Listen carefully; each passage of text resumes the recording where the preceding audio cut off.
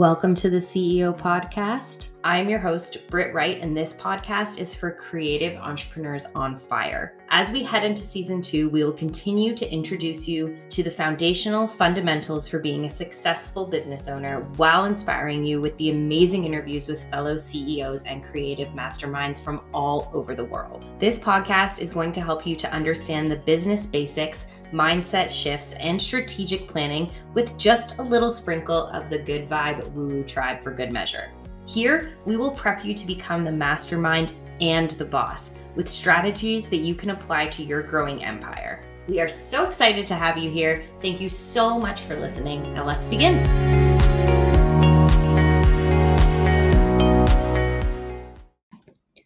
Today's episode is brought to you by WeScover. WeScover is a unique curated site where you can buy directly from creators. It's a platform to shop for unique and meaningfully made items. Each piece is sold by the original creator, so you can directly support artists and designers that you believe in. You can visit WeScover at WeScover.com or at WeScover app on Instagram. Today on the CEO podcast, we are beginning season 2. Welcome. Thank you for being here. I hope that you have devoured season 1 and you are now excited to hear what we have coming up this season. This season, we're going to be focusing a little bit more on the specifics and diving into the nitty-gritty of business and a little less broad, a little more detailed. So today I want to discuss something specific to my industry of interior design, and that is working with contractors. So I have a pretty good idea of both sides of this because we also have a construction business. So I am both the contractor and the designer, and they are two separate businesses that we run parallel to one another. So it is something that I'm familiar with from both sides because we work with not only my design company, but also other designers. So I can see it from the contractor's perspective and the designer's perspective. And as a designer, I work with myself as the contractor, but also other contractors in different areas that we don't serve on the construction side. So I'm going to come at you today with two different viewpoints and try to show you where those marry really well and how to best work with your contractor as a designer. And if you're a contractor listening, how to best work with your designer. So really establishing those best practices for this kind of relationship that we need in order to execute a really, really wonderful project. In this industry, in design, you have to work with a contractor. Unless you are a design build firm and it's all in-house and you do it yourself, or you have people that you employ to do the actual construction and execution of the project, you always need to partner with a contractor. So heading into this type of work, you are always going to encounter this relationship that you have to create in order to be a successful designer. So the first thing you want to look for when you are looking for a contractor to partner with is somebody that you can form a very good working relationship with. You want this relationship to last years. You want this relationship to be something you can lean on throughout your entire career. That's really the end goal, is to have somebody that you can develop trust with, that you can use over and over again, who gets to know your business, who understands how you work. It's so integral and creates such a easier way of working when you have that amazing relationship with your contractor. So when you're first starting out and you're looking for a contractor to partner with, there's a few things you want to look for. The first thing is reputation. So you want to choose a contractor that has a really good reputation. Obviously, they're going to be executing the designs that you create, and you want to be able to ensure that you are providing your clients with the best possible outcome for their project. This goes for any type of industry where you are creating something and you have to trust someone else to bring that creation to fruition. So for example, if you need to choose a manufacturer for a product you've created, you have to make sure that that manufacturer is using quality products and that the end result of what you are having them make for you is going to be as amazing as it is in your head. So that reputation is really, really integral to choosing your contractor.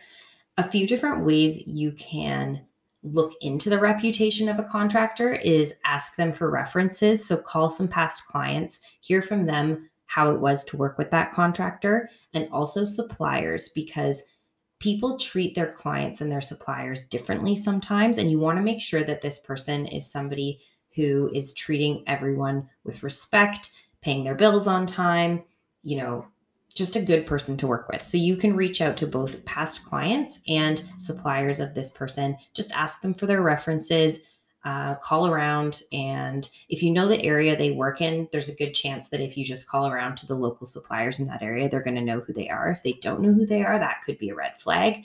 So that reputation is really important. And establishing that you are choosing a contractor with a good reputation is the number one step in choosing a contractor.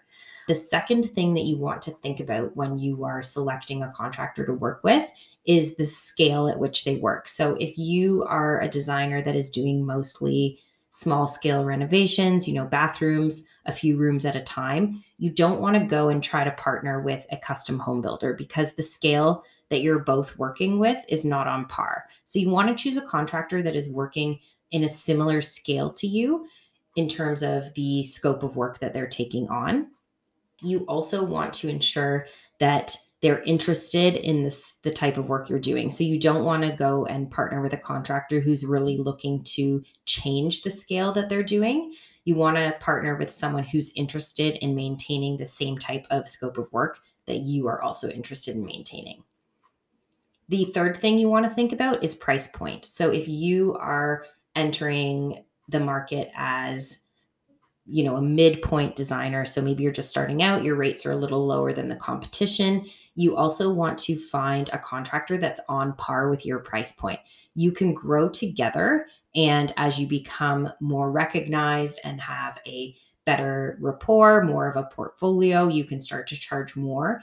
You want to kind of go hand in hand with your contractor. So you don't want to be going with a budget contractor if you're trying to sell a luxury design service, and vice versa. You don't want to be selling a luxury design service and having a totally budget contractor. It just doesn't line up. So you want to choose someone that's on a similar wavelength of price point so that you're both providing a similar level of service and the customer feels that there's cohesion in what they're buying from you. And the last thing in terms of choosing a contractor in that relationship is you need to decide if you want to be the sole designer related to that contractor and what that looks like, or if you're okay with using a contractor that other designers use as well. So some contractors work exclusively with one designer and some designers work exclusively with one contractor. And then a lot of the times designers will use a few different contractors, in different areas, different price points. So that's something to think about as well when you're entering into this, and what are you really looking for in that relationship. The second area that we want to focus on is the agreement. So you've heard me talk about, paperwork makes good friends in the past. So again, in business, we always want to have an agreement in place, some kind of contract that we have to protect ourselves and others. It's really important because in business, things can really go sideways sometimes. And we want to ensure that we're safe, we're protected, our clients are protected, and the other parties we're working with are protected. We should all feel equally safe in our business transactions. So one thing you want to be super open with your contractor about is how do you work with one another? Who brings the clients in? Who's in charge? Who gets to make the final decisions? Are you exclusive to one another? Are you working just with each other? Are you allowed to work with other contractors? It's very much entering into a relationship and establishing the ground rules of how you're going to work together. There are a few different things we can talk about when it comes to the agreement.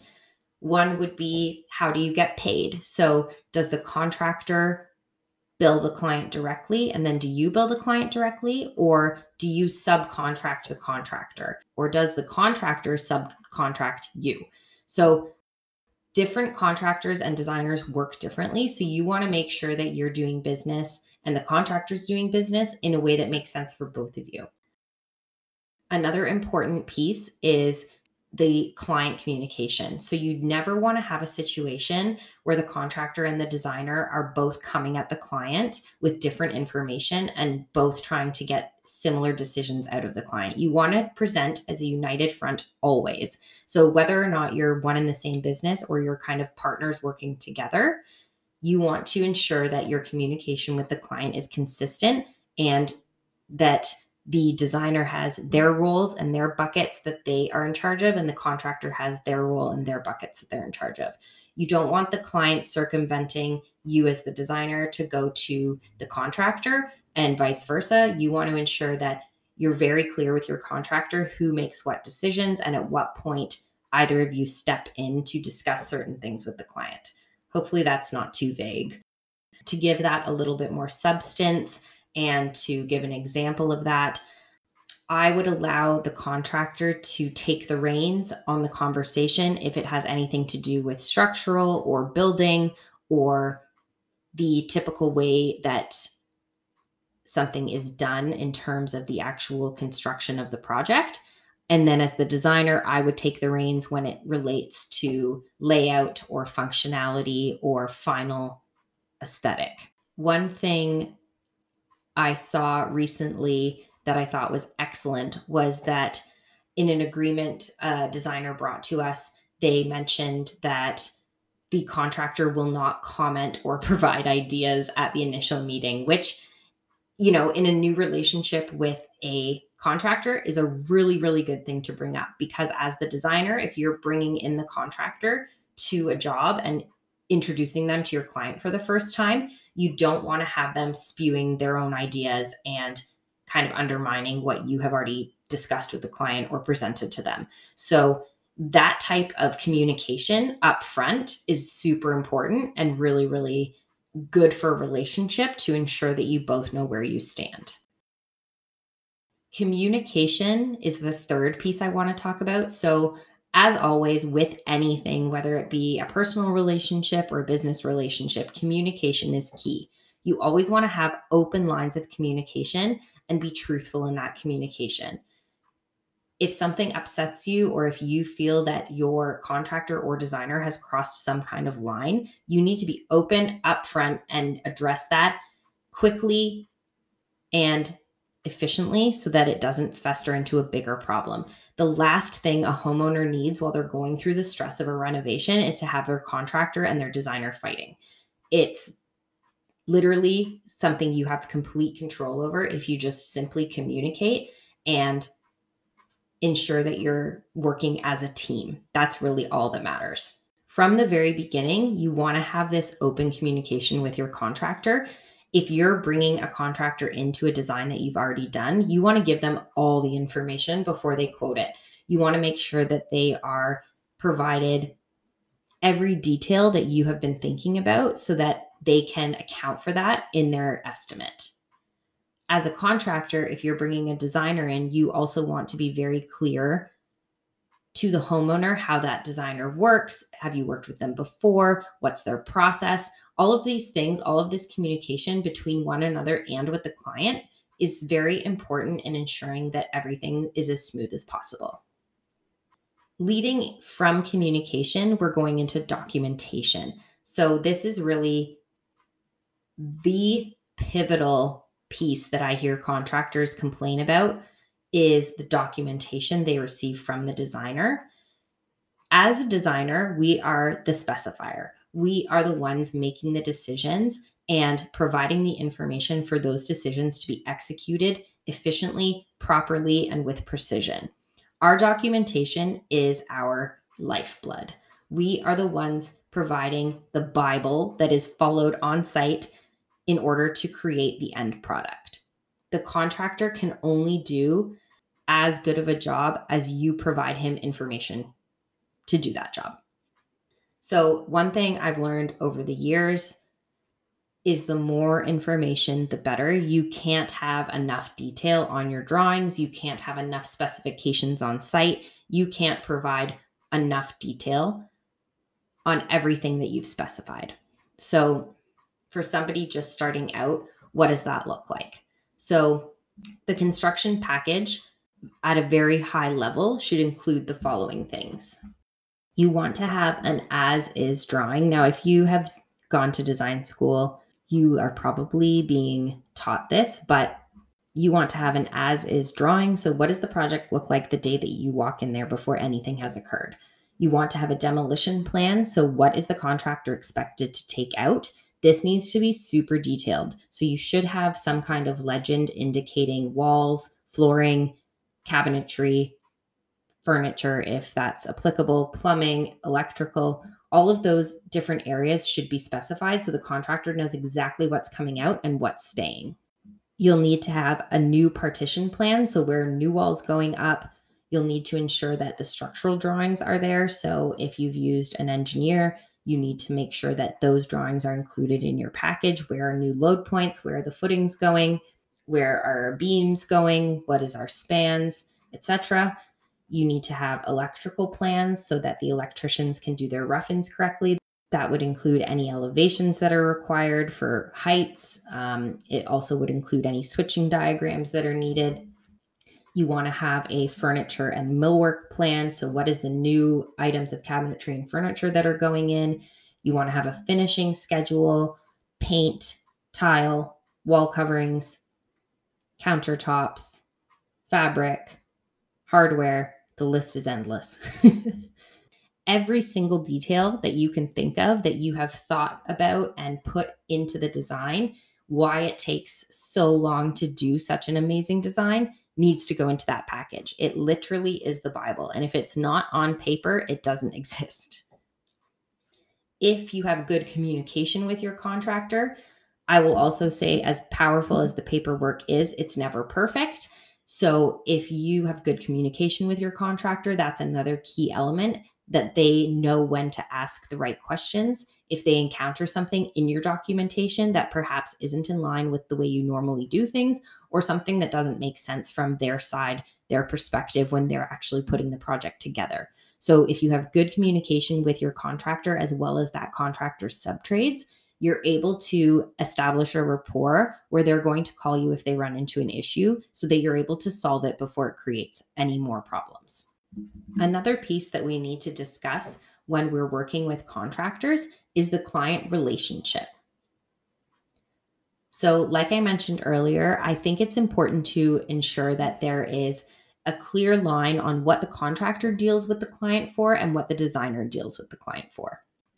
This is particularly important, especially when you're working hand in hand with a contractor and perhaps both charging things like a management fee, is to really establish that clear line so that the customer isn't confused about who they're paying for what. Another thing I have seen happen once in a while is, depending on your relationship with the contractor. So sometimes it will occur where you're brought into a job and the customer already has a contractor, or you may be a contractor that the customer is bringing in and they already have a designer and it's not somebody you've worked with before. In those situations, it becomes very quickly apparent whether or not that relationship's going to be easy or difficult. So if you're brought into a job where I'll use a design example where the customer already has a contractor that you've never worked with before, I think it's super important to be very clear and upfront with how you work and ensure that you immediately establish that communication rapport with that contractor. And you have to quickly establish your boundaries on what you're in charge of. So that contractor may be used to making the design decisions for that client, and they've all of a sudden now brought in this designer who's saying, no, this is what we're going to do. And the contractor is going to feel a little bit fish out of water. So you want to ensure that you're making their life easy by saying, okay, so here's what I'm in charge of. Here's what the decisions that I'm going to make. Here's what I'm going to provide to you. Do you have any questions? Please don't ask the customer these questions. Please call me directly so that I can ensure that everything is followed. If you have a suggestion, please come to me. Don't put the client in the middle, is really the bottom line. Whether you have been working with the contractor for years or whether it's a brand new contractor, whether you've been working with a designer for years or it's a brand new designer. Never put the client in the middle, because the client really just wants one thing. They want the project to go smoothly. They don't want it to cost extra money. They don't want the timeline to be extended. They don't want mistakes. Overall, they want it to be smooth. They want it to be executed well. They want it to be what they envisioned. And the contractor and the designer need to work together to ensure that that happens.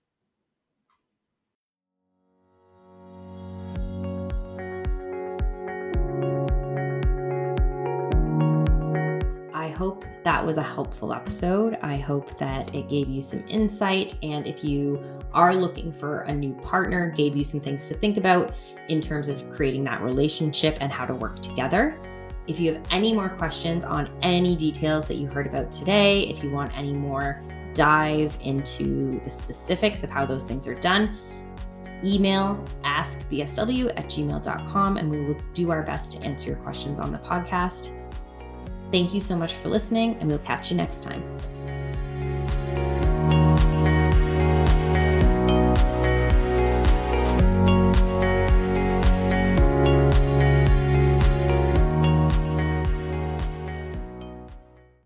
This episode is brought to you by Puppy Gang Fresh Foods. This is Artie's favorite time of day. We have been using Puppy Gang Fresh Foods for about a year now, and it's fantastic. Artie looks so forward to meal times. He used to be such a picky eater. We changed over when he was diagnosed with some joint issues, and it has been such a game changer for his health and wellness. It is made with human-grade meat. It's freshly cooked. It's delivered right to your door. It's in little convenient packs. It was developed by Holistic Nutrition. They're super sustainable. I can't say enough good things. If you use the code ARTIE, you get 50% off your first 8 packs. I really encourage you to do this if you got a picky eater or someone with health issues in your family, one of your fur babies. Try them out. That's ARTIE, ARTIE, for 50% off your first 8 packs.